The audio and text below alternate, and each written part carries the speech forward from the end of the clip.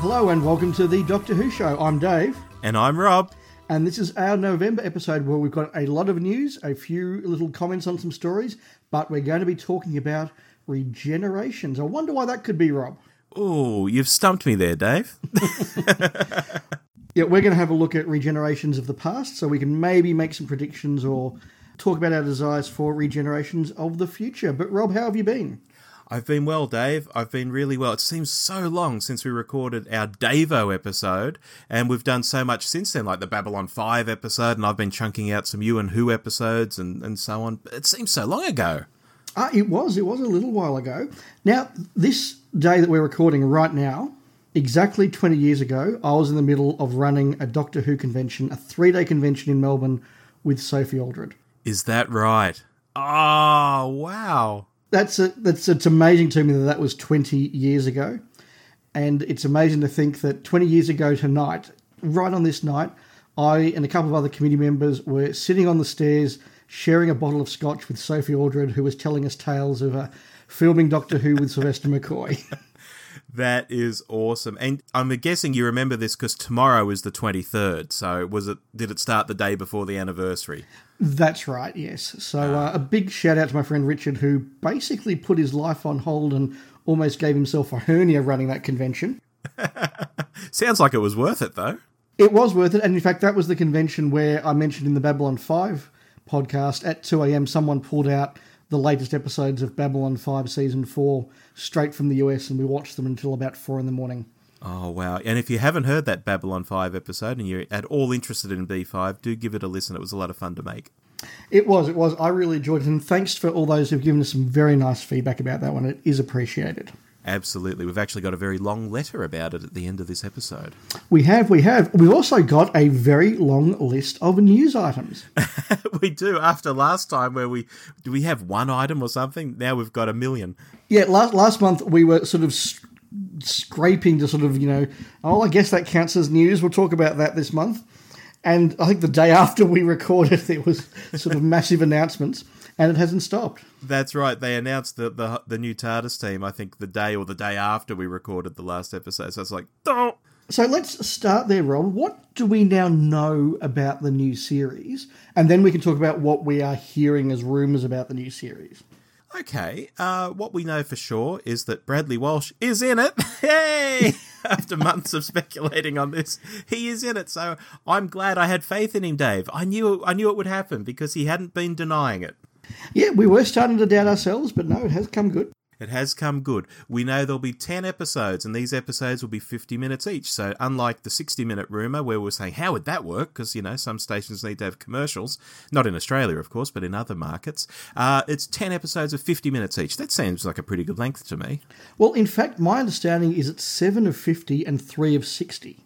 Oh, golly, that's even newer information than I've got in front of me. Oh, well, that's what I had, and I think that's out of the Radio Times, so it should be right. Interesting.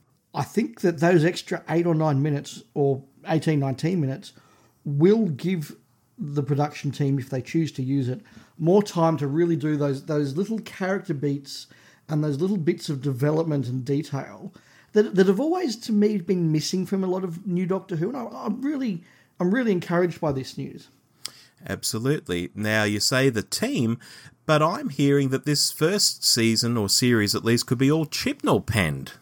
Yes, that is the rumour, and I've also heard that it's all going to be effectively one long story. Now, there are some other rumours kicking about. I don't know what would be a spoiler, though, if they came true, Dave. What can we say? Look, I think we can say roughly stuff about format, can't we? I think format, but I in terms of the companions, it seemed like, I won't go too deep into this, but the companions might not all be together at the same time. Yeah, so you use the word companions, which is interesting because the press release that we saw simply referred to them as joining the Doctor Who family as regular characters. Now, does that mean that they're companions? Does it mean that they are regular characters who aren't companions? Or are they going to be technically recurring characters as we've had before? Think about Rory, think about Danny Pink a couple of years ago. Are they going to be that sort of thing? Have they actually used the word companion? No, but maybe this comes back to the format of the show and it being a one big story, and maybe the Doctor's not travelling around in the traditional sense where you might have a companion, a travelling companion, but you might have people around you. Yeah, so let's just unpack that for a moment. I said a couple of episodes ago that I think we are heading into Series 11 with the biggest reset of the series since probably Season 18, maybe even Season 7, in terms of completely different, that opening, music, style, tone, feel. It's going to be a whole new thing. I think Season 7 is not a stretch at all. I see a lot of parallels with 7, actually. Yeah, which gives me some confidence because that's probably my all-time favourite season. On the other hand, though, when I do hear this thing about it's going to be one long story of 10 episodes, I do sit there and think to myself, isn't the big advantage of Doctor Who that it is just all these little stories, all different styles, all different feelings, different times, different spaces, and if I want one long season story, I can go pretty much anywhere on television right now and get that. Do you know what makes me have a bit of faith? The fact that Chris Chibnall sat there on that TV show berating Trial of a Time Lord. So if anyone knows that one story can really suck, it's Chris Chibnall. Surely. Unless he's become the thing he hates, Dave, at this point in his career. Look, that is true. And I'm also very aware that one long story doesn't mean that the story permeates all of the episode. It could be that it's a quest format or it's a mystery format or something, and in each episode there is a good self-contained story on a different world, in a different time, but that the narrative all builds towards one long thing. That would be okay. But I do wonder, just because there is such a trend at the moment towards 10 to 13 story TV programs right now, that is completely on trend. I hope Doctor Who doesn't go down that path. I'm not saying that it will. I'm not sitting here being one of these people going, well, I've assumed everything about this show and damn it, I hate it already. I'm just worried that path could be a difficult one, but I'm not saying it would be that path. I've got a feeling it could be that path, because, you think about Chibnall going to them and saying, look, I've got something different for you. Well, if he was just pitching Story of the Week, well, that's what Doctor Who already does, and that wouldn't be different. I think it could be this kind of thing because it is what modern TV does, and they might be looking to do something different that's like other modern TV shows. I know why you would have reservations about that personally, but I think it could be what they're doing. Yeah, look, it could be, and it could be fabulous. It could be wonderful. That is a warning bell, however, that was sounding in my mind that I am sharing with our listeners. Thank you. I will say that I mentioned a moment ago that we have this rumour that Chibnall's possibly penning it all, and I thought, how does this work regarding the writer's room? Like, we've heard for the longest time that there is going to be a writer's room. It's been talked about forever. So does that mean there is a writer's room and they're all feeding into him? Are they co-writing with him? So the episodes are Chris Chibnall and someone different every week? Or is that writer's room out the window and maybe that comes into effect in the next series? Maybe he's already got them writing on the second series and he's just doing the whole first series. I'm not quite sure how this works. No, but was the writer's room ever officially announced, or was that always just a rumour?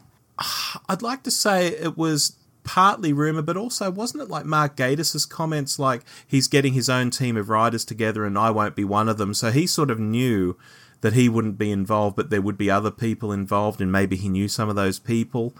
Although there wasn't an official announcement per se, people sort of knew that there was a new set of writers coming in.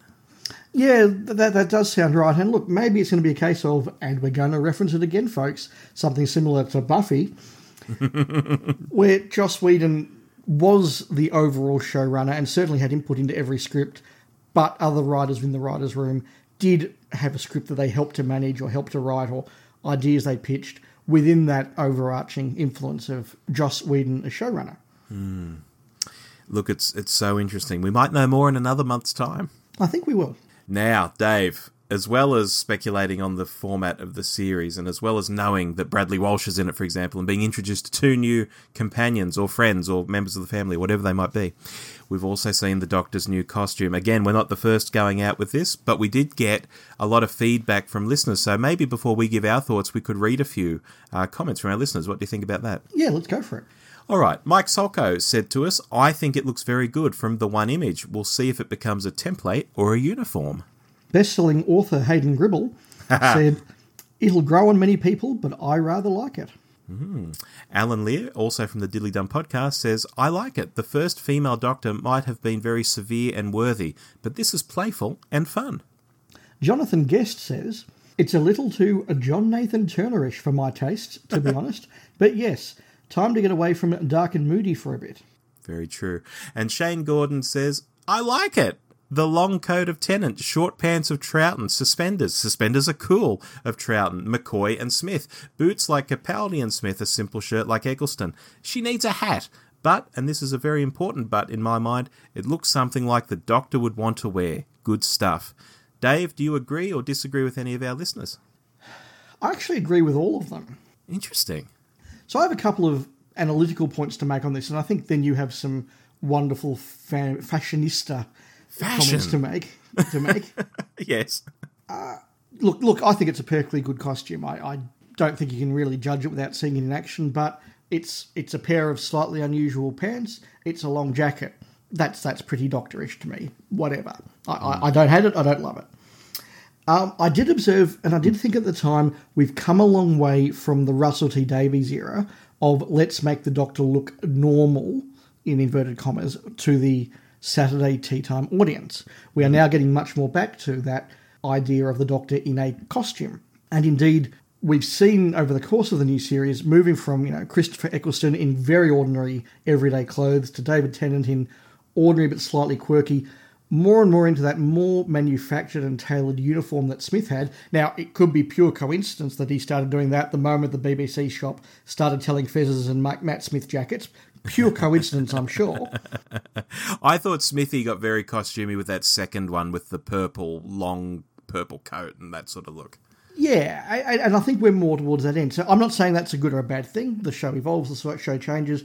But interesting that it is a sign we are moving again away from that Russell T Davies mass audience, soap opera-esque, everyday normality feeling.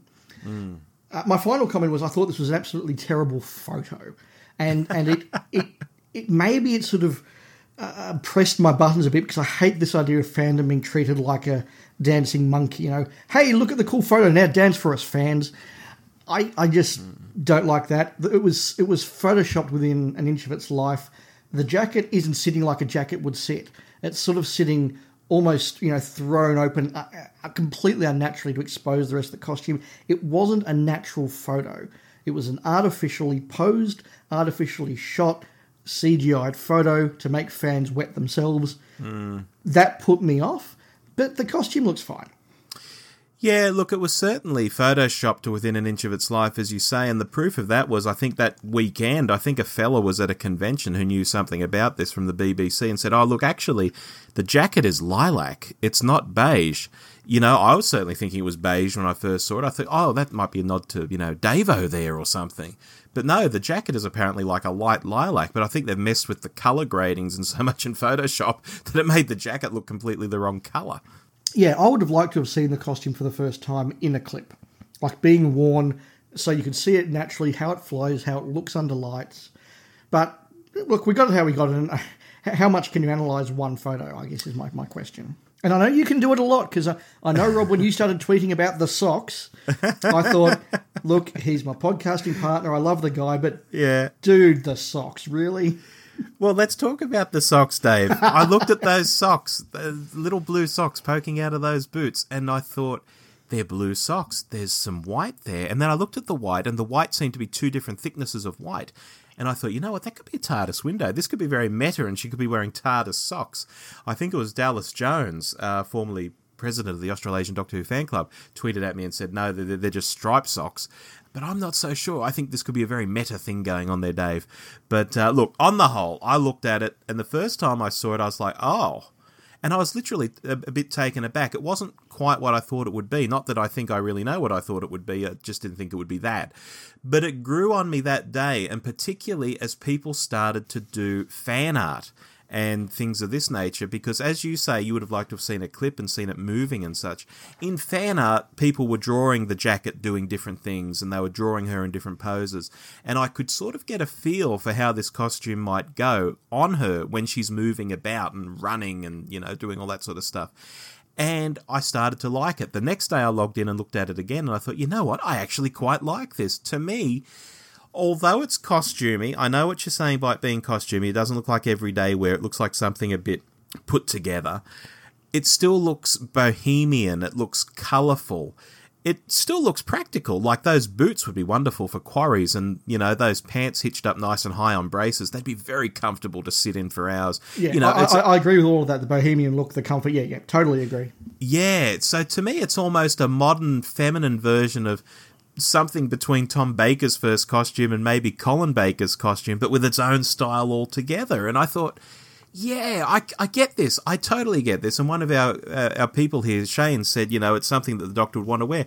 I completely agree, Shane. I think it's very Doctorish. I know some people absolutely hate it, but I think this is really Doctorish. Yeah, I think that's all very fair comment. And on that note, Rob, I was equally amused / baffled by the reactions on social media that included, well, that's it. They've destroyed Doctor Who. Or alternatively, Jodie Whittaker is the best Doctor ever, and if you don't agree with me, you basically hate puppies. Yeah. Well, that's modern life, isn't it? People just sit at the extremes of everything. I think you and I are the only two in the sensible centre, Dave. We try. What else has been happening in the Doctor Who universe this month, Dave? There was a scandal at DWM. Really? So, as my understanding of this is, the owners of DWM have decided to get a little bit more involved, particularly after the way that the previous editor has run the show. They are cutting the budget a bit for no doubt commercial reasons, and they're streamlining the content a bit. This resulted in one of their regular minor contributors.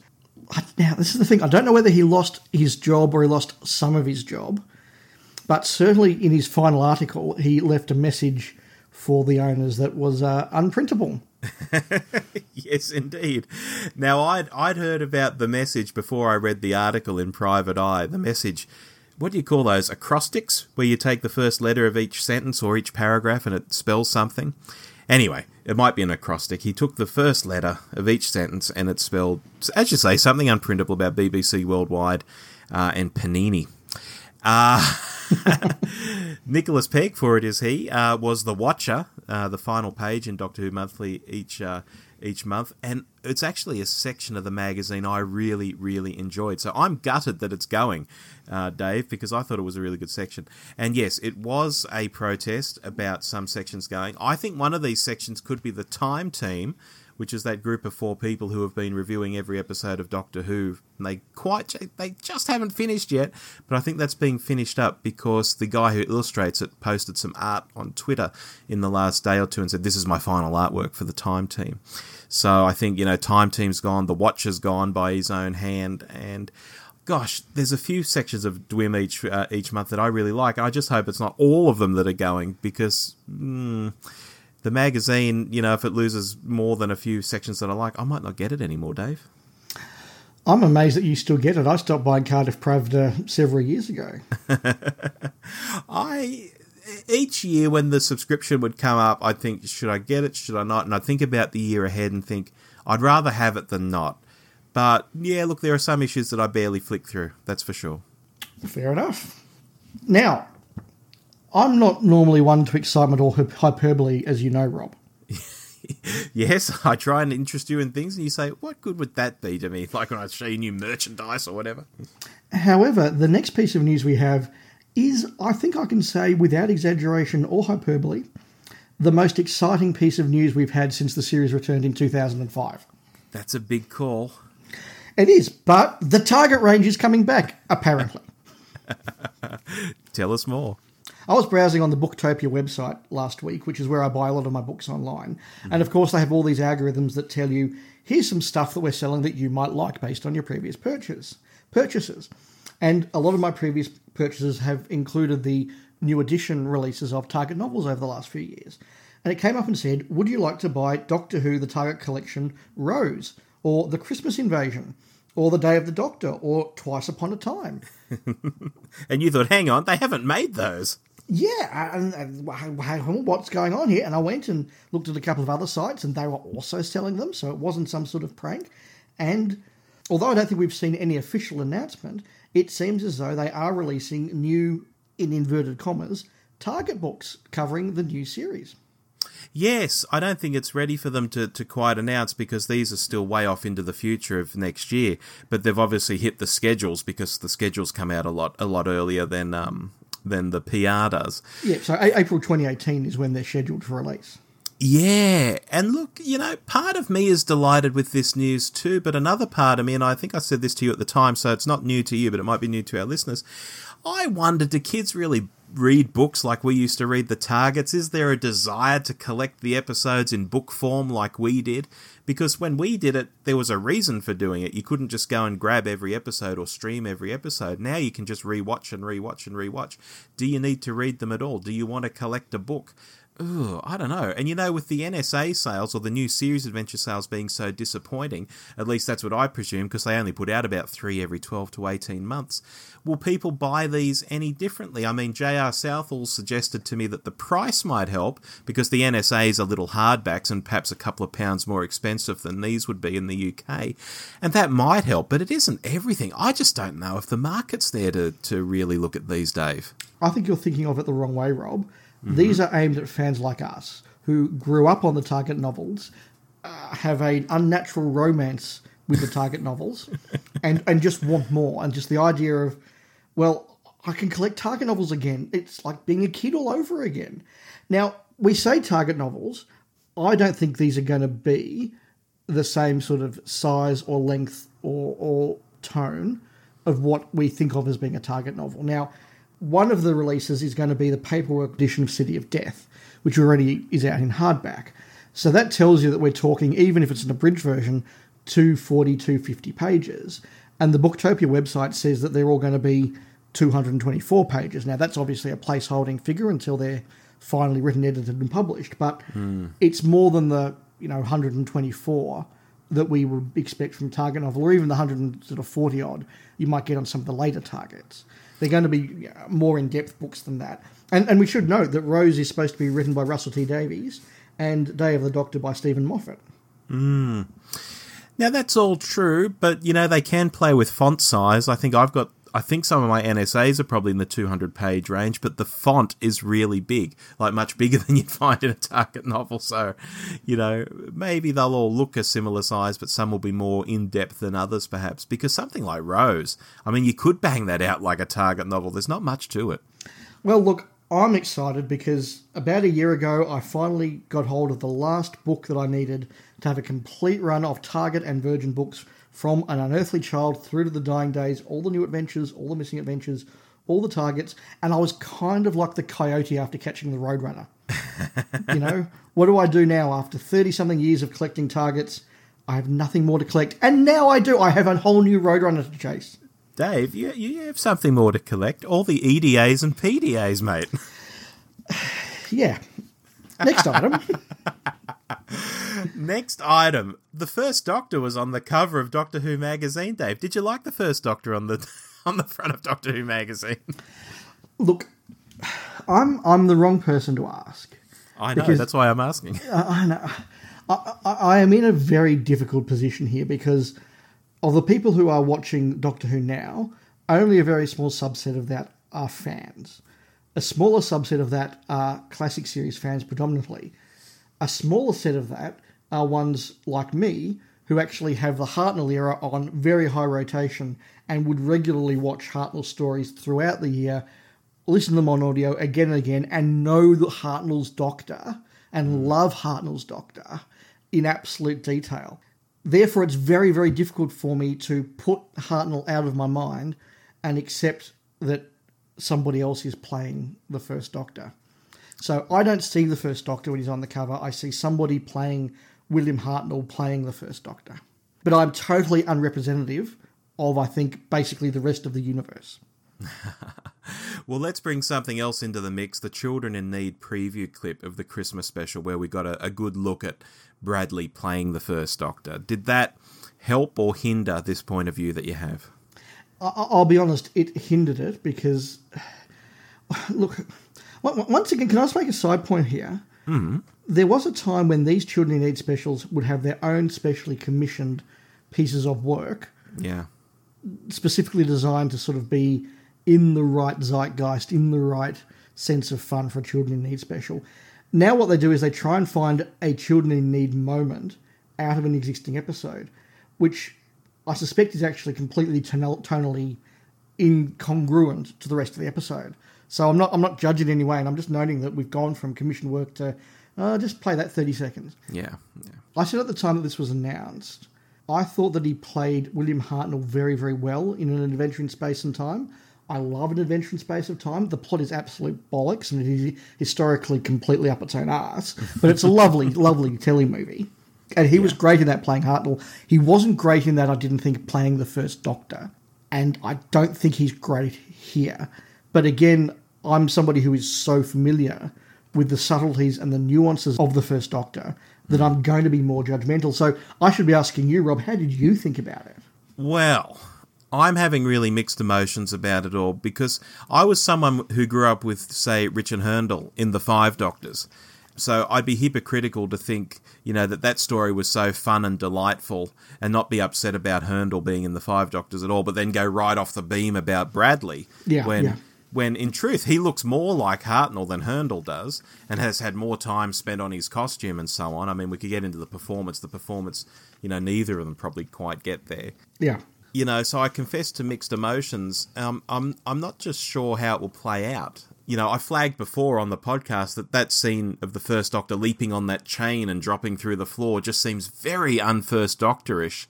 I just don't imagine Bill Hartnell doing that at all, and we're meant to believe that this is fitting in with, the 10th planet, where he's particularly frail. I just don't see him doing that. And also the clip itself, it had Moffat's humour writing, a little bit too evident. I was talking to Rob from 42 to Doomsday about the World War I line, where the Doctor just briefly mentions World War I, and the officer is like, World War I? Like, suddenly twigging that there might be a World War II. But that's then completely undercut by humour. And it's like, oh, I think we could have stayed on that moment for a bit longer, Or is the whole episode going to be like, snappy lines, like, Moffat trying to be Joss Whedon? And again, I wouldn't be surprised if we found that scene was slightly differently edited when it actually appears in the special properly. And I wonder if it has been tweaked or tightened to fit that Children in Need special vibe. Look, it could be. Good point. And that's why I say I'm not going to judge it. They've no doubt taken the most Children in Need-like segment of the episode, and this is probably the extreme edge of that humorous sort of thing, and we'll find the rest of it actually is very, very different. Or, this is the light-hearted bit from the first 5 minutes, and it gets darker and more serious as you move towards the regenerations. So I'm not judging it. Did I like the scene? No. Did I think the performance was good? No. Am I judging the episode by it? No. Okay, so we've both got a bit of trepidation, maybe for slightly different things. But hey, our listener Rob Kelly said he absolutely loved it, and Christmas can't come soon enough, he tweeted to us. I would love to meet Rob one day, because he seems to be one of the most happiest people on the internet. He is just excited and smiling about everything. And it's nice to have people like that around. It is lovely to have people like that around, because that is not me. All right, moving on. I shouldn't be laughing, because this is a serious topic. Sadly, we've had Dudley Simpson pass away in the last couple of weeks. Yeah, long-time Doctor Who composer. I think he started on Planet of Giants and went all the way through to the Horns of Nimon. Wow. He was the composer on all but 3 or 4 episodes of Blake 7. He did the theme tune to the Tomorrow People, which was iconic. So many parts of Doctor Who are linked into his work. I had the pleasure of meeting him in 1991 at a convention, and he was a lovely, lovely man who just loved his craft. And it's sad that he's gone. But he got into his 90s, I believe, so good life. He did really well. And for me, I said this at the time, and I still stand by it. I believe he's the first Doctor Who person I ever saw in real life, circa 1988. There is a possibility I saw Katie Manning first, but I'm sure it's Dudley Simpson was the first one I at least spoke to in real life and got his autograph and so on. At the party that Katie Manning came along to, I had to leave early, and so I left my book with someone for her to sign. I saw her panel, and then I left. But Dudley I actually went up and spoke to at the end of it. So aged about 13, he was either my first or second person I saw from the show. And that's very exciting. I can still remember one of the panels that he did. I can't really remember the Q&A that he did at the convention I saw him at, but he had another very technical panel. And what he did is he brought out some movie he'd done the score on, and he played about 4 minutes of it without the soundtrack, just the voices. And he said, okay, now let me play it with my soundtrack, and then let me explain what I did to get it from the first to the second. And it was just this wonderful thing where he just talked about his craft. And you know, I was about 10 at the time. I can remember that really vividly. And one final point, I remember there was one time they were getting ready for the closing ceremony, and there were a few things on stage that weren't quite working, and they were just sort of rushing around, not started. And he went to his keyboard and just started playing the Blake 7 theme, just to entertain everyone while things were getting fixed up. Wow. I wish I'd been there for that. Yeah, so that was nice. Wale, Dudley, Wale. On a more interesting note, now I go to a lot of movies, as you know, Rob. I've seen 48 this year now. I know. You are a fiend for the movies, Dave. Twice in the last 2 weeks, I was sitting there waiting for Murder on the Orient Express and the Justice League to start, and suddenly there's this big thing on the screen. Back in 1979, I'm thinking, what happened then? Doctor Who made a story that was never completed. And blow me down, they're doing a trailer for Sharda. Wow. I was just blown away. Look, I've got really funny feelings about this. I mean, we've both got funny feelings about them redoing Sharda at all, don't we? Yes. Yes. But these movie things at the cinemas, I mean, when they did the 50th, that was an event. I get that. I didn't actually go, but I could see that it was an event, and I applauded that they did it, and I thought, how exciting for the fans. But now it seems they want to keep going back to that, well, look, there's geek cash to be ripped off these people. You know, let's rip it out of their wallets every year. Let's put something on at the movies, or a couple of things on at the movies, like A Power of the Daleks and the Christmas episode from last year and so on. I'm very cynical about this sort of thing, Dave. In truth, the 50th was probably a bit of a cash gouge as well, but at least it seemed justified. I don't see this as being worthy of being at the cinema at all. I think it's a bit silly. I could understand doing a few dedicated screenings for the fans that want to see it. I'm stunned that not just before a couple of movies, before multiple movies that I've seen, they're trying to get the general public to rock up to something that is half-filmed, half semi-okay animation. Like, do they genuinely think a mainstream audience, someone who's rocked up to the Justice League, is going to go, that thing, I want to see that. I'll spend $22 on that. Yeah, well, again, it reminds me of Power of the Daleks. They kept talking it up, this lost Dalek story, and it's going to be so good, and it's this, and it's that. And I was saying, no, it's this really dodgy animation. It's bloody horrible. It'll look stupid on the big screen. People will walk out of it. And lo and behold, I know people who went along and witnessed other people walking out of it. That's right, but they also have confirmed they are doing movie screenings of the Christmas episode. Save me. Save me. Yeah, I won't be going. I did go to the Day of the Doctor screening. And again, I think that's very valid. I think that was a genuine event. I don't think, putting a DVD release on the big screen is an event. No, look, if they do a couple of screenings and a few of the dedicated fans go, that's fair enough. I won't be one of them. Fair enough. Now, Dave, to round out our news this month, I've bought a new audio release, and it's not a Big Finish release. It's a BBC release of the Five Doctors novel being read by John Coleshaw.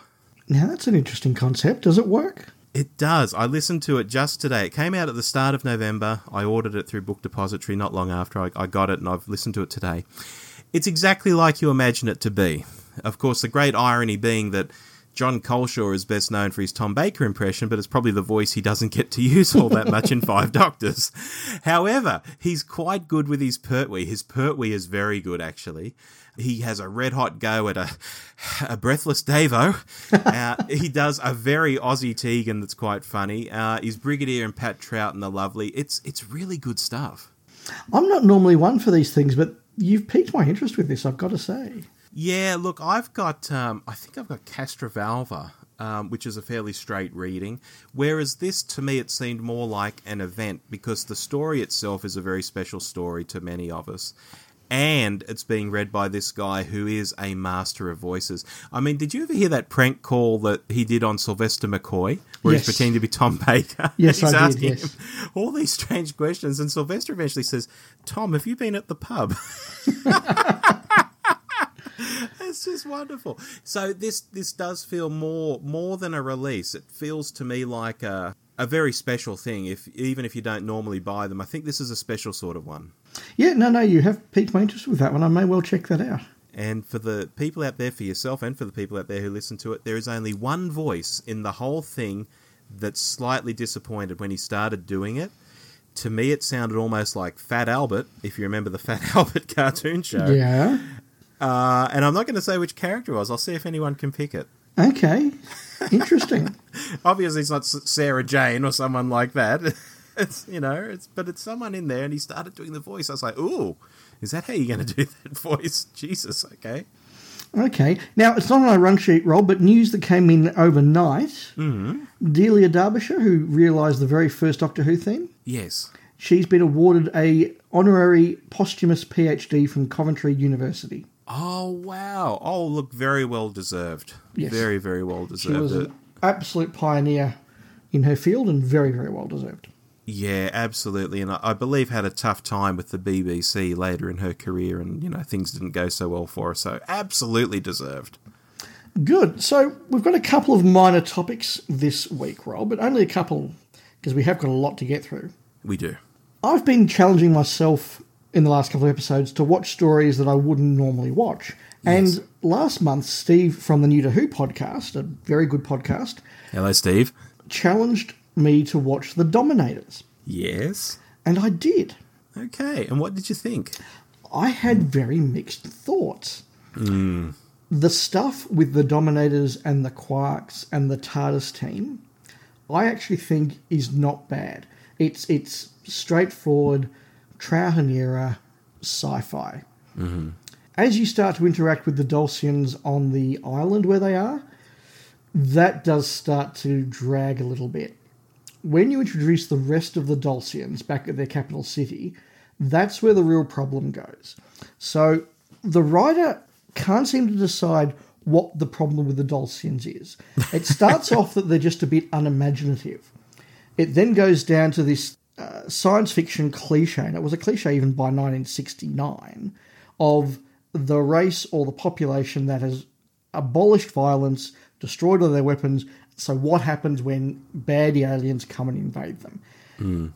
It doesn't actually go down that path, though. And then they devolve to the point where they are so tedious and so boring that somebody gets himself killed for arguing about whether the Dominator has an appointment or not.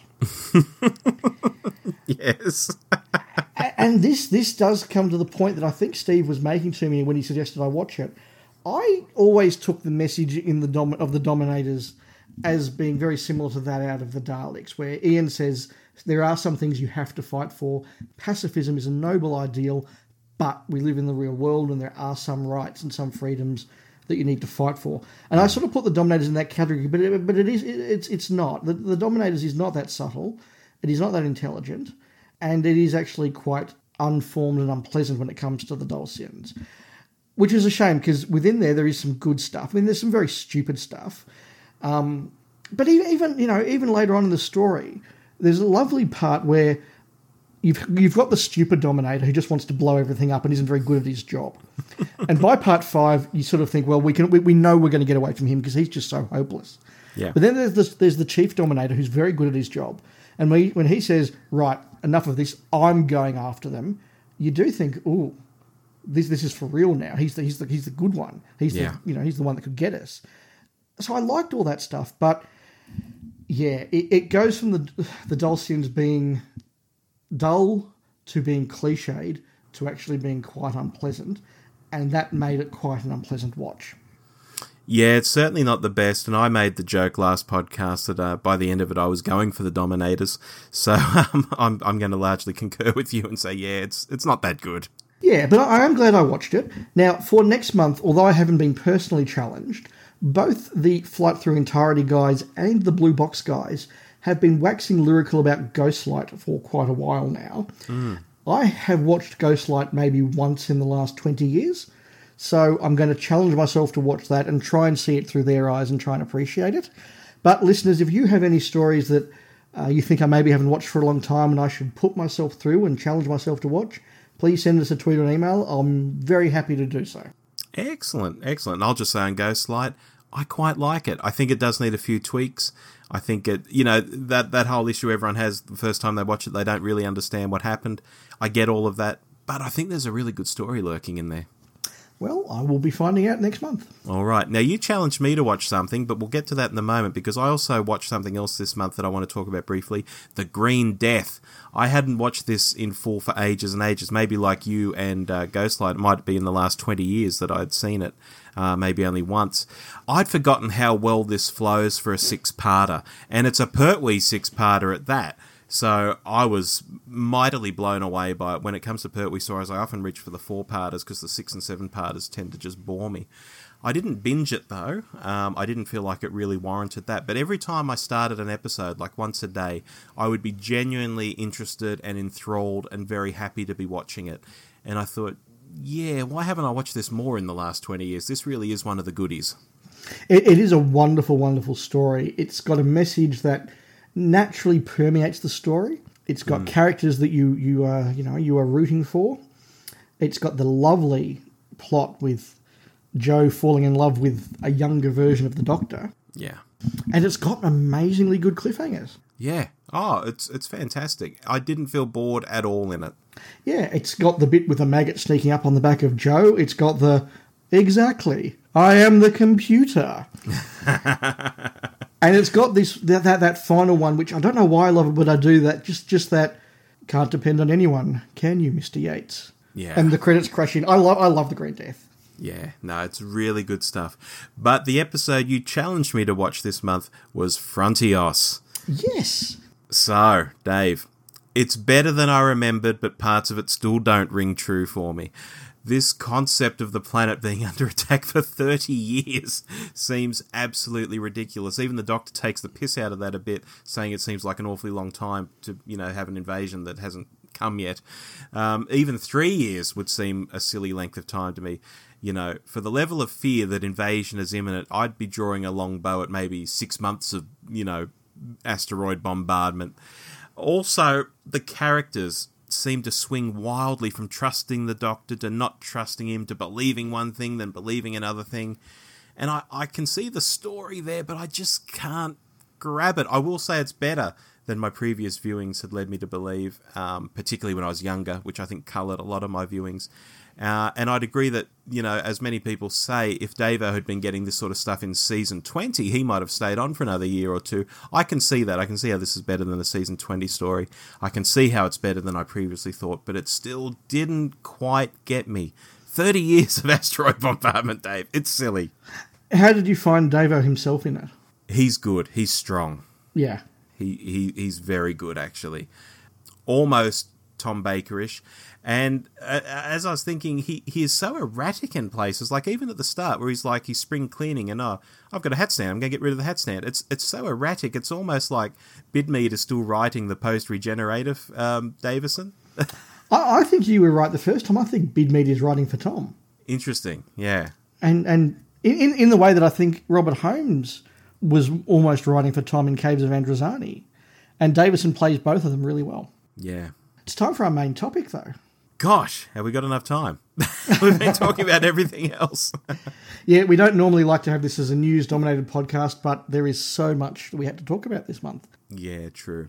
So, regenerations. I guess we want to think about what makes a good regeneration or a regeneration story, Dave, and just give some general thoughts on each of the Doctor's regeneration stories.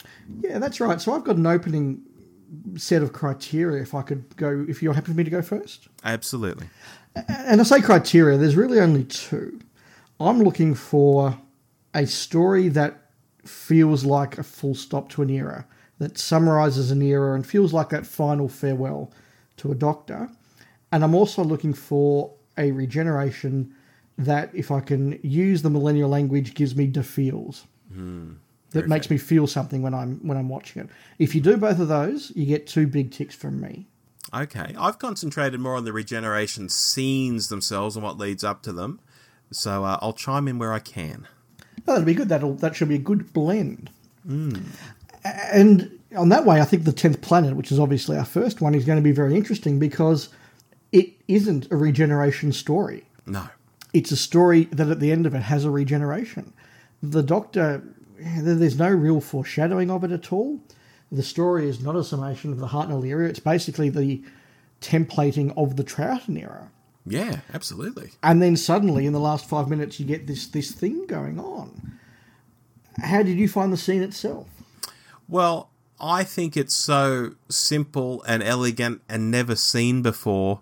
It becomes the template for pretty much what comes in the future with most of the Doctors. You know, perhaps with more music or more emotion or maybe some more embellishments. But on the whole, the concept of the Doctor being injured or ill in some way and laying down on the floor of the TARDIS, particularly for the classic era. I mean, he does it standing up these days. But for the classic era, the Doctor laying down on the floor of the TARDIS and regenerating is how I think of Peter's regeneration and Collins and, John's, I guess, was sitting just outside the TARDIS. So it was almost the same sort of thing, laying on the floor, and Tom. It becomes this template in a strange sort of way. And But it's just so simple and elegant, and the first time they've done it, I find it quite charming. I do as well, and I also have to compliment Hartnell's performance in it because he does start to build this sense of desperation in the Doctor, that something really quite profound is about to happen, something very weird is about to happen, and he builds it up very, very nicely, and you do feel as though, the guy's dying. You do feel as though this is a farewell moment, which, given that there is no build-up, and in fact he's actually offset ill for one of the episodes leading up to it, is quite an accomplishment. Yeah, absolutely. Absolutely. I really like the 10th planet. Speaking of regenerations tacked on, Yes. War Games has an entire episode tacked onto a story that's just about the regeneration. It does. It does. Do you want to talk about the story in general first? Yeah, so I think the fact that it has 10 episodes means that you really can't be building or foreshadowing from part one. I think that would be too long. I mean, that would be the equivalent now of Capaldi starting to foreshadow, from about halfway out of the season. But you do get a sense in sort of parts 8 and 9 that this is just getting too big, that the Doctor's actually getting very stressed, and maybe we're not going to get out of this one in quite the same way. You do start to get that feeling as a viewer. It's not a very natural Troughton story. In fact, it's quite an unusual story, but it does build up well, and then that cliffhanger where the Time Lords are chasing him, the attempt to escape from them, getting to what we now know is Gallifrey, and that Troughton's forlornness. I think that what really sums it up is that scene in part 10 where Jamie and Zoe are like, "Quick, Doctor, let's try and escape," and he's like, "Look, I know we're not getting away, but if it makes you feel better, I'll have a try just for you guys." Yeah. What about the scene, though, the actual moments? This could be heresy that I'm about to commit here, but I always thought this one was a bit silly. I know it introduces us to the idea that the Time Lords can choose their next incarnations. I've always thought the Doctor gets a random phase because he's usually regenerating under duress and can't sort of sit back like an old Time Lord on Gallifrey and think about what he wants to be next and so on. Yeah. But you can be like this guy or that guy, and then eventually when he doesn't decide and they start spinning him around and he's saying, "Oh, you're making me giddy." I just don't like it. I agree with you, and I have done ever since I saw it as a kid the first time on video. I do think it's a bit silly. The only reason I give it some points is for the moment beforehand where he realises that Jamie and Zoe will forget him. Oh, hell yeah. Yes. That should have been what the whole thing was like. And it's a shame it wasn't, but at least he gets that moment. Yeah, very true, and I do like that moment, but the actual I was going to say the actual regeneration. We don't see the regeneration. The closest we get to the regeneration where he's spinning off into the vortex, yeah, not good at all. And I have read that people say you can see his face starting to change. I just thought his face was getting out of focus as the ability of the camera to get that level of detail ceased. Yeah, they didn't have the technology to do that sort of thing, folks, at that time. In contrast, I don't think that Planet of the Spiders is the best story to feature a regeneration. However, I think it is the best regeneration story because it is actually written as a genuine celebration of the era. They try to encapsulate all the themes and all the tropes of the Pertwee era into one. Yes, the car chase is indulgent, but it is part of the Pertwee era. The Buddhist themes and the environmental themes, the idea of, he's starting to control the TARDIS, and that's starting to work. The idea of something, a big spider is very Pertwee. But also down to the fact that Barry Letts has co-written this, Barry Letts has produced this, Barry Letts has directed this. So it is very much Barry Letts giving his farewell to an era as well, which is basically the entire Pertwee era. And they've brought back the cast. They've got Dalios from The Time Monster. They've got Boss from The Green Death. They've got Lynx from The Time Warrior. Just almost all of these cast members are someone who's worked with Pertwee, often in an important role across his era, coming back to say goodbye to him. Yeah. So I think it is a wonderful celebration of the era, and I love Planet of the Spiders for it. And then when you get to the scene, oh my God, Rob, take us to the scene. Well, Dave, you say this is one of your best regeneration stories, if not the best. I've written here, I think this is one of the best acted regenerations. You have this pompous doctor admitting he had to face his fear and that it's kicked 7 shades of hell out of him and that he's lost. This admission of defeat, just as he, in quotation marks, dies, I think it's very good. I love it. It is wonderful. It still evokes, a lump in the throat now. And the way it's done, Pertwee lying there with the Brigadier and Sarah there, and all through his era, that line, while there's life, there's hope, has been this real beacon of hope for us, While there's life, there's hope, and suddenly there he is, and there his dying words, while there's life, there's trails away. Yeah. It's a wonderful callback to that catchphrase, flipped around to make it just so wonderful and emotional. It's just a shame that the video effect is so dull. But who cares? It's a lovely, wonderful moment.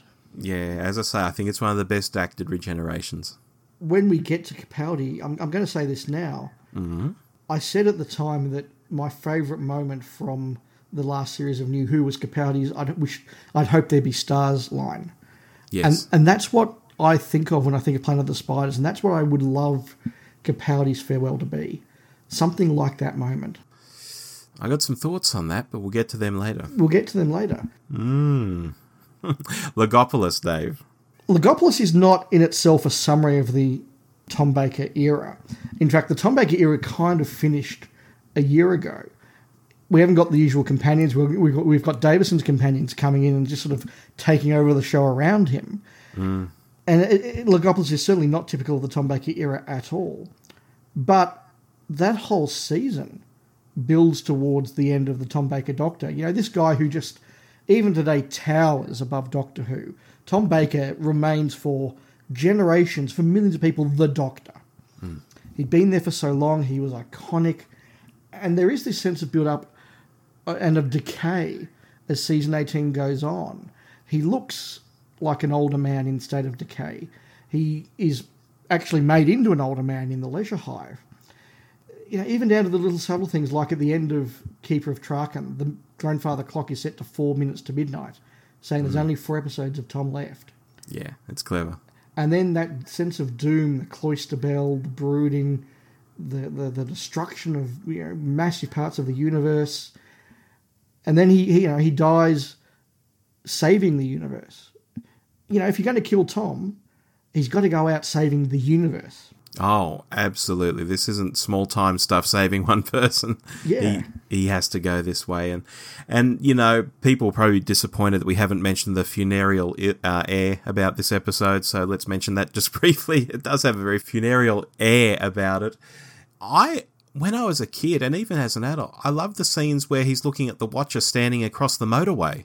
That seems so basic to some people, I guess, but to me, I always like how he's sort of looking in the distance across the motorway at this guy in the field, and it's like, oh, what's going on? There was something about that even. Did you think it was Peter Davison under there? Well, afterwards, I think I did, and people would certainly say that. I don't know whether it's because it was a lighter coloured and you maybe think it's a blonde person underneath all that makeup or something. It certainly looks like the halfway point when he's regenerating. Yeah, it really Davo does. has that makeup on. I think that might, be what tips people off that it could be Davo. Of course it's not. He was only there for the final scene. But yeah, I know what you're saying. But the regeneration itself, I always think of the music that goes with this, particularly as that camera, they've got it up really high. I don't think they've got it on a cherry picker because we don't have any sort of Castro valve like, as it comes down. But as the camera comes down from up high and we've got that plummeting, music going with the sense that we're moving down towards the Doctor. That's what I remember most about the regeneration, and also the music as he turns into Peter Davison, the more sort of hopeful music, like here's his new life, he's a new guy again, that's what I think of as that. Also, it's got the line, I mean, for New Who, there's the famous line, I don't want to go, from Tennant, and people quote that a lot, but I think for classic Who fans, it's the end but the moment's been prepared for is probably the most famous regeneration line, and it's a good one. It is. I think it is the one that is most quoted. It is a wonderful, wonderful line.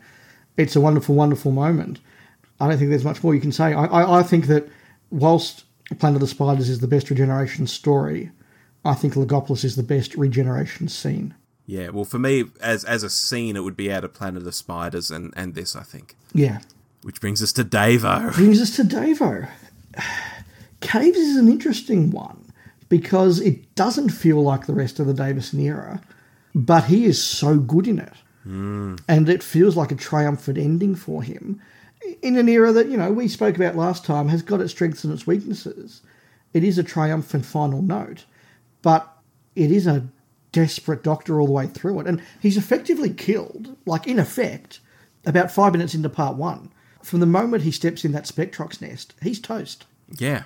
So it is about him dealing with his impending death for 3.5 episodes and what that means, and his guilt that he's led Perry into sharing his death. Yeah. Oh, look, it's fantastic. And it's so sad to see him in this situation because he's my Davo, Dave. Yeah. But isn't he so heroic? I mean, we'll put aside what I said on the Davo episode, which is, why didn't they just take a slug of the bat's milk and then bolt for the TARDIS instead of him carrying her all that way and then spilling it? Putting that aside, I think that this is just one of the great regenerations, and that's one of the reasons this story is so loved. The dashing young Doctor is finally really, really dashing. We have this sense that he's a dashing kind of guy, but he didn't really show it all that often. And in this one, oh my God, it's awesome. And interestingly enough, and I didn't realise this until very recently, that moment in, I think it's late part 3, early part 4, where you start to see the regen effect and he sort of blinks his eyes and it goes. I'd always thought that was a sort of a space travel effect that just happened to be the same as the regeneration. But no, the intention was that's the regeneration starting, and he's going, no, I can't do this yet. I've got to save Perry, and he's pushing the regeneration away, like he's on the edge of death. Then, yeah. So not just a New Who thing, folks. He has pushed it off in the past. And it's also the first time they really go big on those special effects. It's not just the rollback and mix, or in the case of Logopolis, rollback and mix with a couple of interim shots. It is a full, computer effect moment with that Beatles-esque, Day in the Life-esque crescendo of music. Does it work for you? Oh, yeah, it did as a kid, and it does now. That visual, it's just great. Sadly, his last words aren't as memorable as Tom's, being Adric. Yes, that is sad, but it's a good thing to know for trivia, folks. That comes up a lot in trivia. Speaking of terrible last words, Colin. Carrot juice. Look, needless to say, Colin didn't get a regeneration scene. No. He certainly didn't get a cause of regeneration other than, according to the novel, tumultuous buffeting. Or according to Big Finish, a whole epic saga of stories. Oh, I haven't heard that. Look, Colin made exactly the right call for the time. You can't sit there and say, I need to refuse all work for the next 6 months because for 1 week in that you're going to ask me at some point, I don't know when, to come and film a regeneration scene. It doesn't work though, does it? Well, this is interesting because I saw this first at a Australasian Doctor Who fan club party at Sydney Uni. Now, we would watch these sitting in a big lecture theatre where there were TVs suspended from the ceiling, like, old-fashioned TVs hanging here and there around the room. So you had to sit sort of near one, and it still wasn't that big a screen to be watching it on. I saw it there first, probably... well, it'll be 30 years ago. Well, it would be 30 years ago, that's right. And it would have been a few months after it aired in the UK, something along those lines. And in that room, in that setup, and being excited to see it, I thought they'd done it really, really well, given the circumstances. Like, I knew that Sylvester was playing the Sixth Doctor and, that this would happen as it did. But to me, it looked really good. But it was only later when I saw it on a bigger TV, sitting right up in front of the TV, and I saw it was a lot more flawed. Like, you could see sort of Sylvester's hair under the wig. You could see that it was a wig. You could see that it was Sylvester. And I thought, this isn't quite so good. And, of course, the concept that he'd just fallen off his exercise bike and hit his head on the console or something was just bloody stupid. So, look, initially I thought this was actually very clever, and it was my first regeneration as a fan, not just as a viewer, which I think is important for me as well. It was the first one I'd seen in that sort of setting amongst other fans and, having read about it leading up to it in Doctor Who magazine and things like that. So it holds a special sort of place for me. I don't think it's very good at all, though, and my view certainly did change between when I first saw it and when I later saw it, in better circumstances. It's interesting. I saw it for the first time in very similar circumstances, and maybe Melbourne fans are naturally more cynical than Sydney fans. I don't think it's helped by the fact that the line immediately before the regeneration is the infamous "leave the girl, it's the man I want," because that just gets the audience laughing, and then you get this really shunkily done regeneration, so you're already okay, this is going to be a bit silly, and oh my god, look at that wig. Which of the Marx brothers, is it Chico or Harpo? Harpo, I think. Harpo, yeah. Gosh, he looks like Harpo Marx.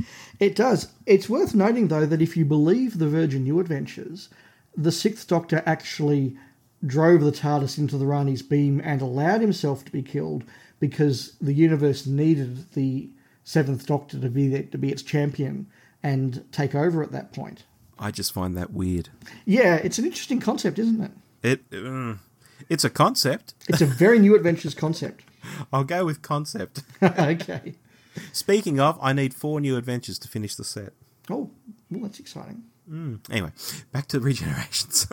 So, because of what happened in Time on the Rani, there was no way McCoy wasn't going to do a regen, and there's no way anybody making the telly movie in the 90s would not have had the regen. Like, we'd had 9 years of fandom wisdom saying that it was absolutely terrible that Colin didn't regenerate into McCoy on screen. So it had to be done. Now, when we get to Rose, we'll talk about why that was a mistake, but you would agree, Rob, there's no way fandom wouldn't have accepted anything other than an on-screen regeneration for the telly movie? Oh, absolutely. Casting my mind back to that era, it absolutely had to happen. It would be just disastrous if it didn't. And yet the irony is, I think it would have been better if Colin came back for his and Sylv didn't come back for his. Yeah, because this attempt to launch the new series, as it was meant to be, that turned out to only be a telemovie, but it was meant to be the pilot for a new series, struggles because you start off with your star as Sylvester McCoy.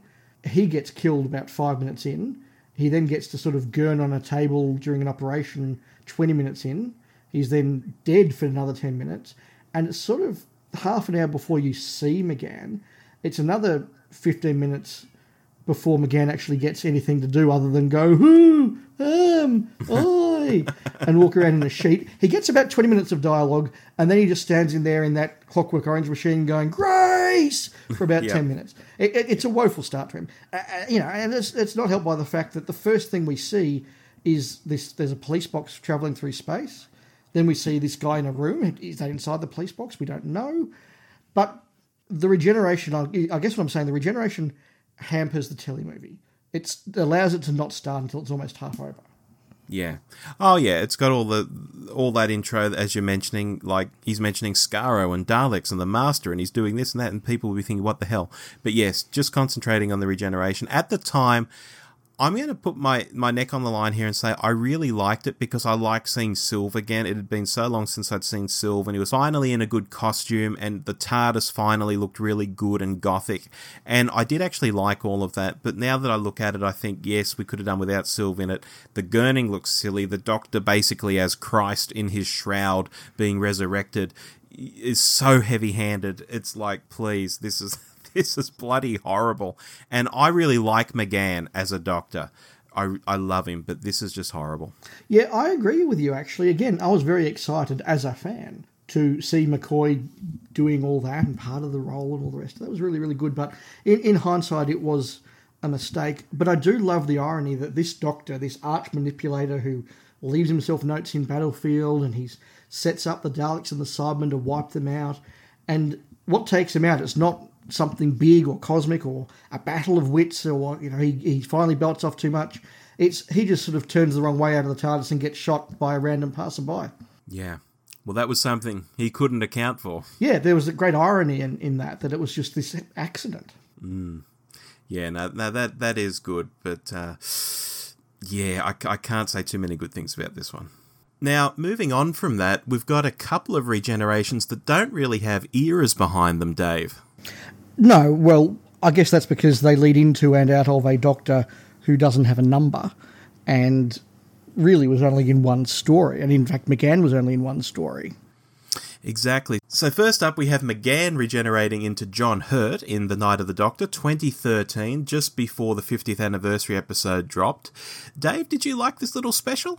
Oh, look, it was nice to see McGann again. I can't really go beyond that, I'm sorry. It was just a nice little thing. The concept, I guess, gets teased out a lot here that, particularly using the Sisterhood of Khan, a Time Lord can, choose what they want to be in their next regeneration. It drops pretty heavily the fact that he can be a woman as well. I think there's a bit of precursoring going on there. Yeah, I think so. I will be honest, I haven't watched this probably since 2013. All right, well, that's fair. I think for a lot of people out there, though, although McGann doesn't really have an era on television, at least, it gave them a taste of what could have been, and I think many people thought he might have done really well in the 50th itself. Oh, look, I certainly agree he would have done well in the 50th. I think at the end of the day, the McGann regeneration will have more resonance if you're someone who has been a follower of his in the books or in the audios. As you say, there is then an era to sum up. If really you're someone like me who all you've ever seen him in is the telly movie, and that was, over 20 years ago now. It was nice, but I'm sorry, it didn't resonate. Yeah, and certainly Moffat was canny enough to drop in him thanking a number of his companions, who are audio companions. So certainly some Big Finish listeners out there, hit the roof and said, woohoo, when that happened. Yeah. Moving on, of course, we have at the end of the 50th anniversary episode, John Hurt turns into... Well, he seems to turn into Eccleston. We assume it's Eccleston. Maybe they couldn't use his face for copyright reasons or something, because he just doesn't quite get there. Yeah, and, the Doctor's died of many things over the course of things, falling from the radio telescope, spectrotoxemia, massive radiation poisoning. I am pretty sure the Hurt Doctor dies from a severe case of plot convenience. Well, you may say that, Dave. I think it's more like the Hartnell regeneration insofar as his body's worn out, because when we see McGann turn into Hurt, it's a very, very young Hurt. It's a Hurt who could pop up in I, Claudius, for example. It's that kind of Hurt. So for him to have got to the stage of being a very old man for a Time Lord, I think that means he's lived an awfully long time. But it was kind of a convenience that he got into his TARDIS and did it straight away. Oh, I thought he just spent a few days as that Doctor. I thought the incarnation lasted like weeks, not millennia. Oh, hell no. This is why you need to rewatch Night of the Doctor. When he regenerates and we see him reflected in the golden chalice or whatever he's reflected in, he is a very young John Hurt. He's got thick, dark hair and no beard, and clearly he goes from that to being the old man. So he's been around for an awfully long time fighting this time war. That's what they're trying to portray there, I think. Well, that certainly went over my head, and even that being the case, I'm sorry, I thought him just going, oh, episode's ending, better regenerate now. I thought that was a bit lame. It was a bit convenient. What about us not seeing Eccleston's face? Look, again, I didn't really expect to. I think that, as you said, it is a reflection of the issues of using an actor's image if he doesn't want to be there. So, no, I was fine with that. And let's face it, of all the things that get me excited about Day of the Doctor, John Hurt's, 1 hour Doctor regenerating was not a big deal for me. It's way down the list of cool things in that story. Fair enough. Which takes us to the parting of the ways. Oh, yes. Now, please, talk about the episode, because I'm itching to talk about the regen. I think that this is a wonderful regeneration story, and I think so far it's the best of the new series, because it does summarise and put a lovely full stop at the end of the Eccleston era. The Eccleston era has a very clear through line of the war-damaged Doctor learning to find his place in the universe again. In particular, a character that was wounded because he made the decision that he needed to sacrifice his world to beat the Daleks, now has realised that it was perhaps not the right thing to do, and he doesn't sacrifice Earth to beat the Daleks again. He says, I'm not going to make that choice again. So you get to see his character come a whole 180 degrees. He's surrounded by not just Rose, but Mickey's been a part of the story, Captain Jack's been a part of the story, Rose's mum has been a part of the story. So, again, characters from his era have come back. We're back on the station. And so there is this wonderful summing up of an era. It grows to a crescendo. The Daleks help to build the tension. There are goodbye scenes. I think that this is a wonderful build-up and end of an era. Couldn't agree more. I adored this episode. I adore both the episodes. And as we get towards the end, Eccleston's, have a good life speech to Rose. I watched that again just recently. I just picked that up on YouTube and just watched that scene. And I cried. It is really, really fantastic stuff. I love that she went back for him. I always chuckle at Jack's really over-the-top heroics, like, last man standing, Doctor! Is he firing machine guns in both hands? Like some sort of 80s action hero. Yeah. As he's saying, last man standing! But then you have this regeneration. And his explanation to Rose, she's playing the audience surrogate just like a good companion should. He explains to Rose what's about to happen because a lot of the audience wouldn't have seen a regeneration before. He's saying, might come out with 2 heads, might have no head, it's a bit dodgy. Oh, God, I love this, Dave. And yes, it is the best of the New Who regeneration so far. And there's something that really resonates in the way that he explains it to Rose, because it sounds very similar to the way that we all have death first described to us by our parents. That sort of euphemistic, well, he's going somewhere else and you won't be seeing him again.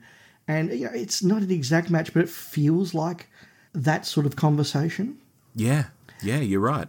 Particularly, you mentioned before, new series people like to quote the I don't want to go line. For me, and I think for a lot of my friends, Eccleston's line is the one. You were fantastic, you were absolutely fantastic, and you know what? So was I. And I remember at that moment as a viewer just thinking, wow, you've taken his catchphrase and you've turned it back, which is witty. You've implied in that he's now realised that, yeah, he is fantastic and he's learned to love and respect himself again, and that's special. And then he goes. And we've got to note that, after he says, and so was I, almost straight away we have the and he's exploding, which he had never done before. He'd never regenerated standing up. He'd never exploded into flames. And as old school viewers, I won't speak for you here, but at least for me, I was like, Jesus Christ, what's happening? Oh my God. Yeah. I was waiting for him to fall down on the ground and do a rollback and mix. Yeah, exactly. So this was big stuff. Yeah, big stuff. I really love the Eccleston era, and yeah, it's a wonderful full stop to it. I do think it's the best of the new series. I'll put that out there quite happily. Maybe to be topped in a month's time. Well, I'd like to think it will. So I'm thinking positively about this next episode, but I'm not sure. David Tennant. Yes. There's a lot of sighing there, Dave. Yeah. I don't think I'm saying anything original if I say that it was a missed opportunity to not have him regenerate at the end of Stolen Earth. Yeah. I think that the Stolen Earth two-parter is the perfect regeneration story. It does pull together all the elements of that era, whether it's Captain Jack, Sarah Jane, all the companions, the references to Mr. Copper, for example, or who's the ex-Prime Minister? Harriet Jones. Yeah, Harriet Jones coming back for a little cameo. All of that sort of stuff, I think is a wonderful. It's a Planet of the Spiders-esque celebration of an era, and it is even more reflective of that because just as that was Barry Letts and Terence Dicks saying goodbye, this is Russell T Davies saying goodbye. And I'll just say, a lot of people like it or love it, and yet more people have it as a guilty pleasure. They don't necessarily love it, but it's kind of a guilty pleasure to watch. Look, that scene where they're dragging the Earth back with all of the Murray Gold music and they're all flying the TARDIS, it is the epitome of fan wank, but it is wonderful. Oh, yeah. Look, on one level, all the companions are there, which is lovely. On another level, a really geeky level, it's like, oh, look, the TARDIS is being flown how it's meant to be flown with, one or two people at each of the sections of the console. Yeah, it is schmaltzy, but it is great. Unfortunately, it's not Tennant's regeneration story. No. and his regeneration story is kind of terrible. It's kind of all over the place. It's kind of silly. The Master isn't as good as he previously was. You've suddenly got Rassilon back for no apparent reason. Yeah, I just didn't care by then. It really goes for it, like turning everyone on Earth into the Master, having those scenes where Obama is now the Master, and you can see it's just really, really trying to go for it. But I can't understand how the Doctor survives a fall in that second episode, far, far higher than he falls in Legopolis, yet he survives that. It's like, how did you survive that? You just fell onto a marble floor from like several miles high. Well, that's right. I remember watching that and thinking, oh, that's it. He's about to go. Bring on the fireworks. Yeah. Like, yeah, okay. Yep, makes sense. He's just jumped off a spaceship, fallen through the glass, shattered. Here comes the regeneration. No. No, it's quite okay. Oh, no. The world tour then that he does after getting irradiated to save Wilf, and tours around the world visiting all the companions, which I've got to say, I watched my first Sarah Jane adventures the other day. I watched The Death of the Doctor. And in that, he sort of hints that he had went around and seen all the companions. So what we saw wasn't even all of it. And now I'm trying to remember whether it was a flashback to Tennant saying that or whether Smithy was saying that. Might have been Smithy. Might have been Smithy to Joe Grant. Okay. She was saying, why didn't you come back and look in on me? And he said he couldn't find her because when he was dying in his last life, he went around and looked in on everyone. So there's this hint, and because that's written by RTD, I guess RTD believes in it, that he went around and saw everyone, and we just didn't have time to see it all in the episode. Yeah, look, the goodbye tour desperately wants to be loved, and there's a part of me that wants to love it, but it is so drawn out. It is a little bit problematic in that, well, these are the only two black people that I've hung out with, so naturally you're going to get married, and, oh, look, these are the two gay people I've hung out with, so you're going to get married, because, you're both gay, you're going to love each other. You're both black, you're going to be a pair. That is a bit unfortunate. I don't think it's intentional, but it is there. Yeah. But to me, a regeneration works because it mirrors death. Yeah. And death is not, well, I'll just go and have a bit of a goodbye tour. It's uncontrolled and it's unstoppable.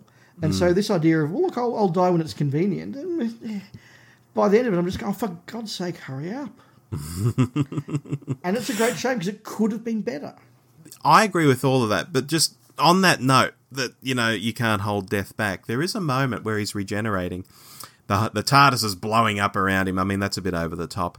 But there's this moment where he gets this really fierce look of concentration on his face, and it's like he's going to use his sheer force of will to stop it and to beat it down. Because you sort of start to see him regenerate, then his face sort of comes back into focus like he's fighting it. I actually really like that moment because I think it's realistic for how this character was. Like, he loved being him. He loved having that hair gel. He loved his long coat. He was really into himself, and he didn't want to go, and he was going to fight it. And I actually appreciated that bit, even if what I was seeing around it I wasn't as enamored with. But whenever I see it, I always watch for that little bit, and that's the bit I like in that regeneration. And this is the real shame. If you took that bit and put it at the end of Stolen Earth, you would have a really good moment after a really wonderful season conclusion. Yeah, you would. RTD peaked too early. Yeah, so let me flag now a fear for the end of the conversation. Yes. There is another Doctor who had a wonderful end of a season, that was perfectly set up for regeneration. And he's coming back for a Christmas special. Yes. Just park that one, Rob. Okie dokie. Which brings us to Smithy, Time of the Doctor. What did you think of this one? I think it's just horrible. Dave, it's not only a horrible story, but that scene with the regeneration energy and him shouting "Love from Gallifrey, boys," and firing off his hands into space. Oh, Jesus. No, thank you. Okay, I'll give you my view. I think that if you're somebody who loves the Matt Smith era, you will love this episode because it is a perfect summation of everything in the Matt Smith era. Now, I consider the Matt Smith era to be my least favourite era of the series. So to me, it is a perfect summation of everything I don't like about the Matt Smith era. Yes. But I fully concede and I fully admit, if you loved those things about it, this would be a perfect regeneration. This would be for you what Planet of the Spiders was for me or what Parting of the Ways was for me. Because it does go through all the imagery and the ideas and the concepts and the tropes and the cheats and the conceits of the Matt Smith era. I think it is a wonderful summation of his era. I just don't like that era. Look, that's fair. And I will say that it saved somewhat for me with his speech where he talks about, we're all different people throughout our lives. And I guess people who have lived a bit, maybe not 15-year-olds, can look at that and think, yeah, like I have been different people throughout my life. And, and there's some nice lines there. And, of course, Amy walks in slow motion. I don't even like Amy, and I kind of like that moment, especially when he sees the flash of young Amy running around the TARDIS playing, and then older Amy comes down the stairs. Poor Clara gets usurped there for something awful, like she's the current companion, but it's all about Amy at that moment.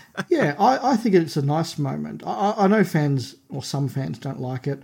I think it actually is a very nice emotional moment. It does help to sum up his entire era. And although I don't much like Amy, I like Clara even less, so I don't mind her being usurped. Yeah. And look, another thing I've jotted down that I like when his bow tie hits the floor. Yeah. I can't, in my head it happens in slow motion, but I don't know whether it's just me remembering it in slow motion or whether it is actually in slow motion. But just dropping that on the floor, the symbolism of that, I quite like that. It's so much better than, Love from Gallifrey Boys and all that sort of stuff, when I was just watching that mouth agape and not for good reasons. Yeah, I was too. And it's got the conceit of the whole new set of regenerations, which... Look, it wasn't necessary at that stage. He was only the 11th Doctor. There were 2 more to go, I thought. And I think a lot of people thought, but Moffat kind of said, oh, well, no, we're going to include these other ones, so no. Yeah, and, that's a debate for another time. Yes. As I say, I think it is a very good summation of the Matt Smith era. The Matt Smith era, I think, is a very divisive era. Maybe its reputation will settle as it gets a little bit further in the memory, but... Because it was a divisive era in terms of fan opinion, I think a summation of the era is equally divisive. Yeah, I think that's very, very fair. And even for me, there are parts of the Matt Smith era I like, and there are things the Matt Smith Doctor does that I really, really like.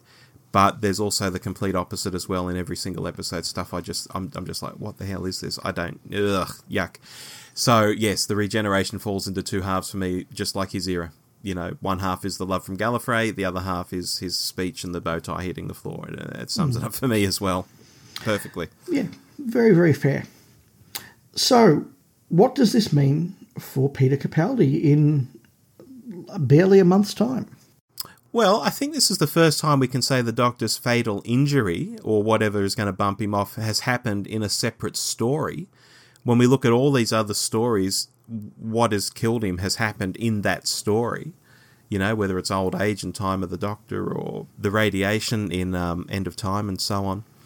So he's already had his finale in a sense, and I guess this is something you were talking about a moment ago. Maybe we can drill down a bit on that now. That he has already had his finale, he has already had his big moment, he has already had, I thought there'd be stars. What could that mean for this episode?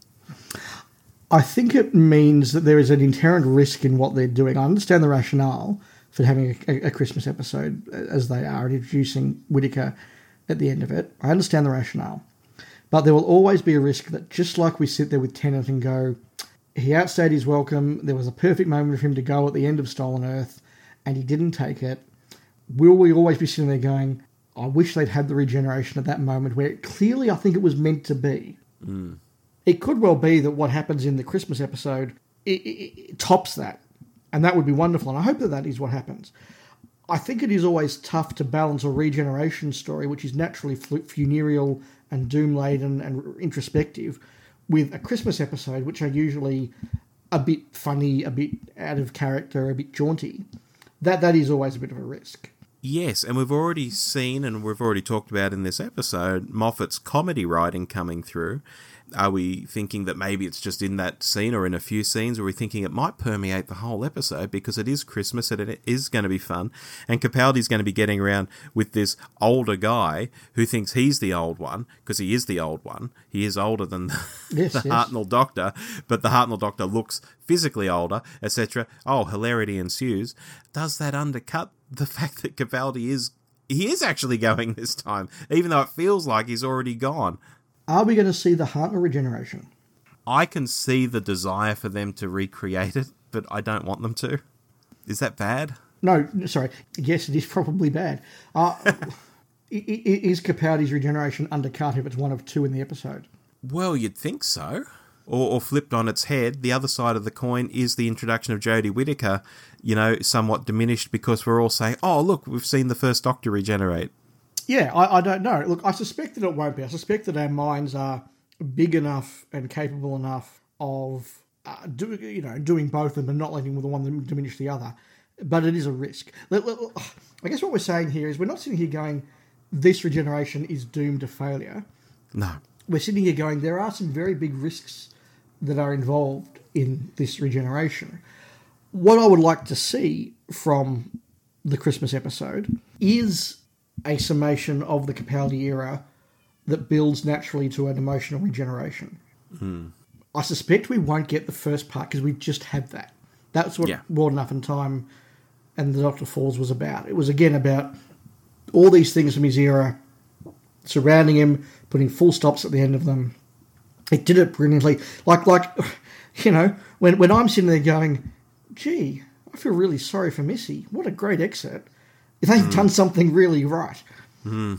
So I think it is going to be a shame that his regeneration wasn't there. I think we've talked about what makes a good one, and I think it's going to be very hard to do that, but maybe we're going to be surprised.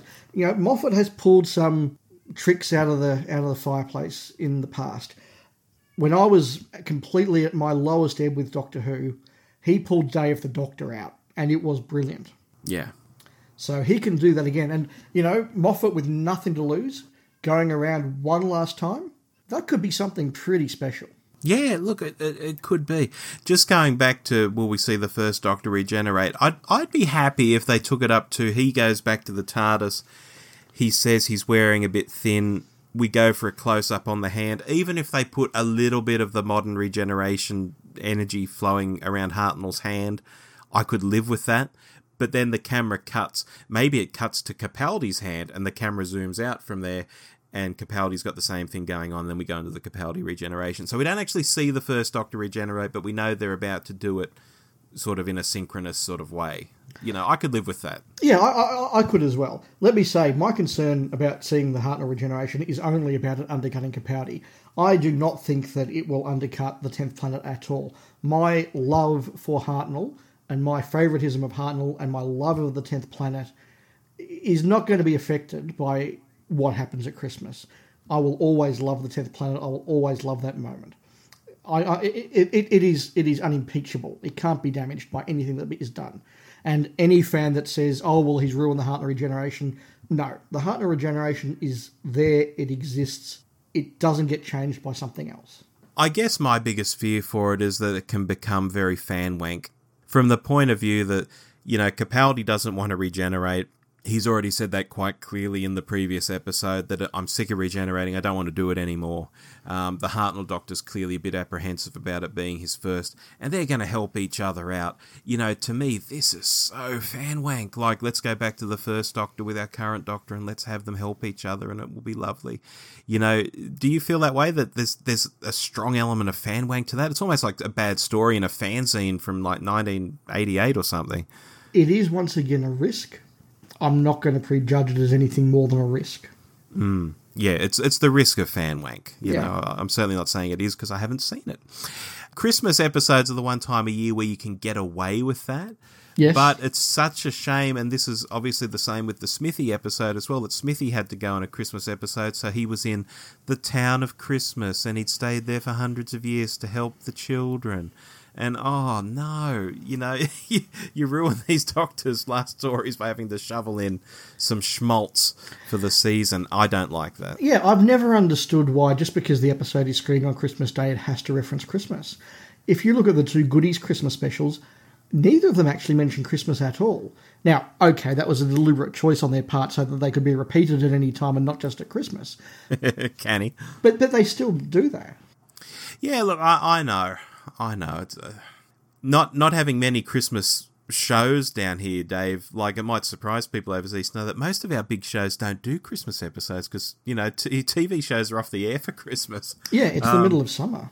Yeah, I mean, Dr. Blake did a story, the last episode of the Dr. Blake Mysteries, they were celebrating Christmas, but that aired in like late October or early November or something like that. You know, it wasn't really promoted as a Christmas episode. That's about the closest we get. Yeah, absolutely right. So in summary for me, Dave, I'm open to what happens in the Capaldi episode, but I do have some trepidation. Look, I agree with you, and I think what we're really saying out of all this is if that you want to look at how to do a regeneration, look at Spiders, look at Logopolis, look at Parting of the Ways. Absolutely. It can be done well.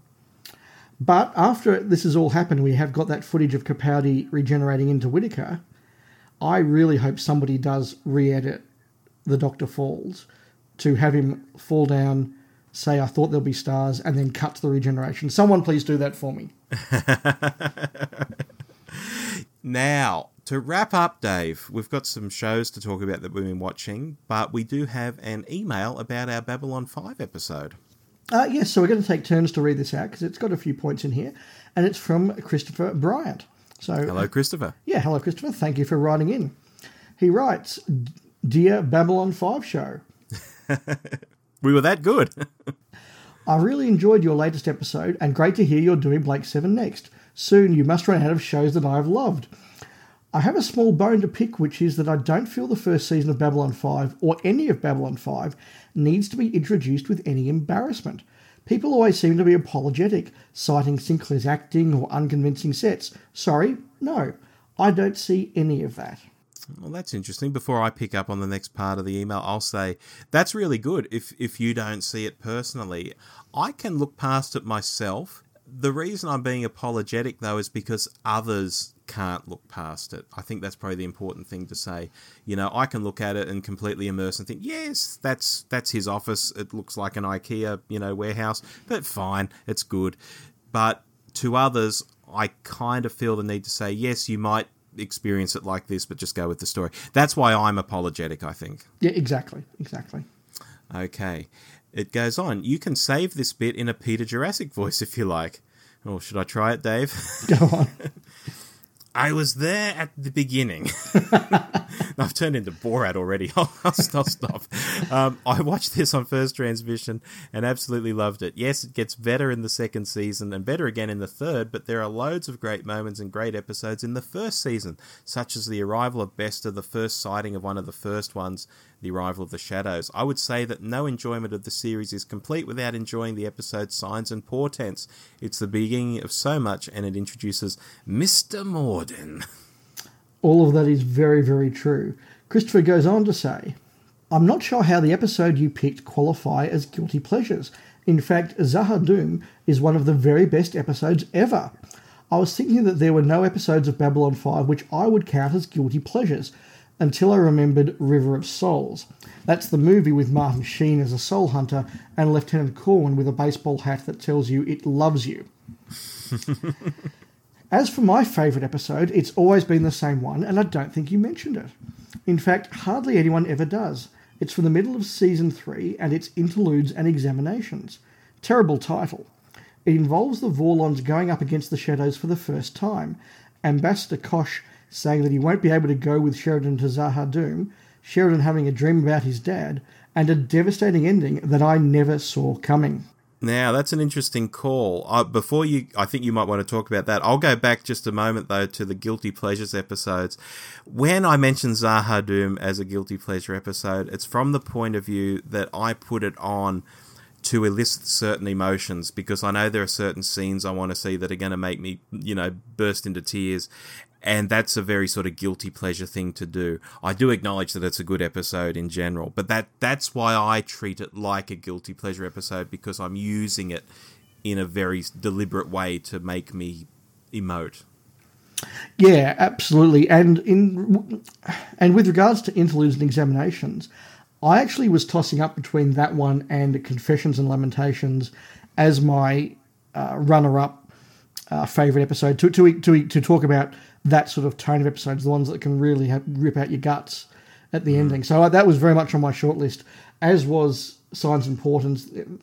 We said at the time, there's so many good episodes. We wish we could have mentioned them all, Christopher, but thank you for mentioning them for us. It adds a few more ones that our listeners might want to check out. Oh, absolutely. If you've not watched Babylon 5, please listen to our episode on it. Go and pick up the first season or two on DVD. They're very cheap these days. And just enjoy yourself. It's big space opera, lots of fun, lots of tears, lots of laughs. It's really good. Now, the email continues. One other thing that I've never understood is why everyone seems to like Sleeping in Light. Nothing happens in it. The last 4 episodes or so of Babylon 5 are really light on incident and mainly about characters saying goodbye to each other. I'd be happy to stop watching with the fall of Centauri Prime. Anyway, that's enough from me. Great episode as always. Be seeing you, Chris Bryant. Any thoughts on that, Dave? I actually agree with him that Sleeping in Light is not a very good episode. I think it deserves credit, though, for being written and plotted and laid out before the whole series was written, so that at least it is a proper conclusion to a series. It's not a great conclusion, but it at least achieves that final full stop very, very well. Better than, may I say, a lot of modern TV shows that get to the last episode and fans do hate because they're just, well, where did all that come from? Yeah, I mean, as Christopher says, he doesn't understand why everyone seems to like Sleeping in Light. I think it's a good thing that most people like Sleeping in Light because, it, as you say, it makes it so different to a modern TV show. Yes, but no, thank you for that comment, Christopher. And yeah, once again, check out our Babylon 5 episode, or indeed our Buffy episode.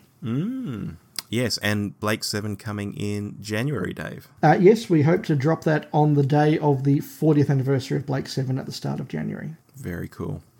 Now, there are other TV shows and things going on at the moment. I'll briefly mention I've watched Stranger Things 2, which I didn't think was as good as the first series of Stranger Things, but still very, very enjoyable. I've been watching The Punisher, which is super violent, but really, really interesting. It's really non-superhero stuff. It's much more along the lines of government conspiracies and things like that, which is really good. I've been watching Longmire, which is like an old pair of slippers to me, and Katie Sackhoff, who many people will know from Battlestar Galactica, is one of the leads in it. That's just a delight. And I believe the new series of Dirk Gently is going very well. It might have even finished by now, and I'm desperately waiting for it to pop on Netflix.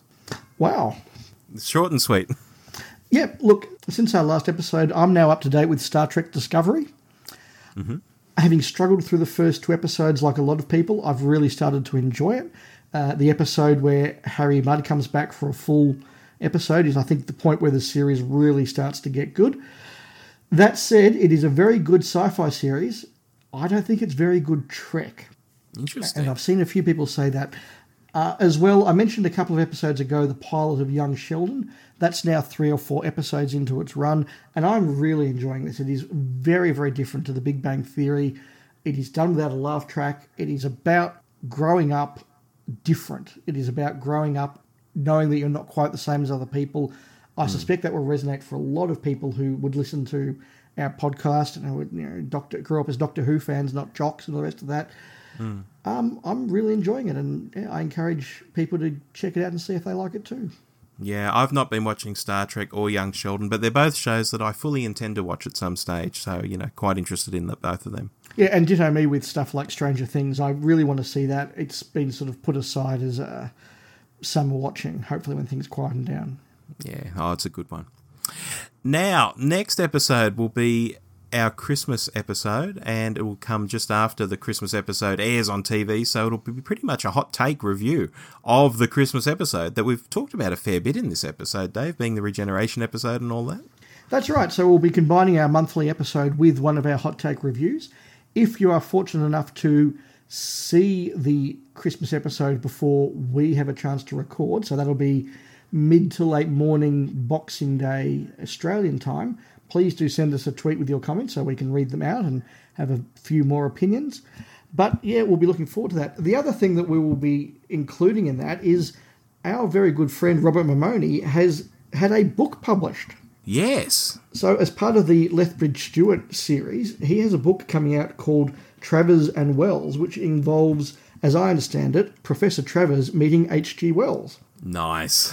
Very nice. So that's coming out from Candy Jar. Now, because Robbie is not only a friend but lives in the same city, we will be doing a bit of an interview with him about the series and about his book, and that will be included in our next episode as well. Really exciting stuff. Australian authors and Doctor Who, there aren't many of them out there. You might think Kate Orman. I guess we include John Blum these days, her husband, as an Australian, and he's written some. But there aren't many Doctor Who, like official, licensed, I should say, writers. There's lots of fan fiction writers and fanzine writers and so on. Yeah, but to make that leap from fan fiction to licensed published fiction is a big deal, so well done, Robert. If you're interested in this book, then just Google Candy Jar, Travers and Wells, and you will find it. Absolutely. And, of course, before you hear our December episode, we will try and squeeze out a Star Wars review as well. So look out for that one. Absolutely. And as we said, Blake 7 coming early in the new year. And then, boy, have we got some projects for January, February, March. Yes, that's actually going to be a very, very exciting time, but we might keep our powder dry on that one. We will. All right, then, until you hear from us next, whenever that might be, I've been Rob. And I've been Dave. And we'll see you then. Bye. Bye. You've been listening to The Doctor Who Show, the podcast where too much Doctor Who is barely enough. Subscribe to us on iTunes or listen through the website at www.thedwshow.net. Write to us at hello@thedwshow.net or send us a quickie on Twitter @thedwshow. Facebook.com/The DW Show is also a good place to find us if you're so inclined.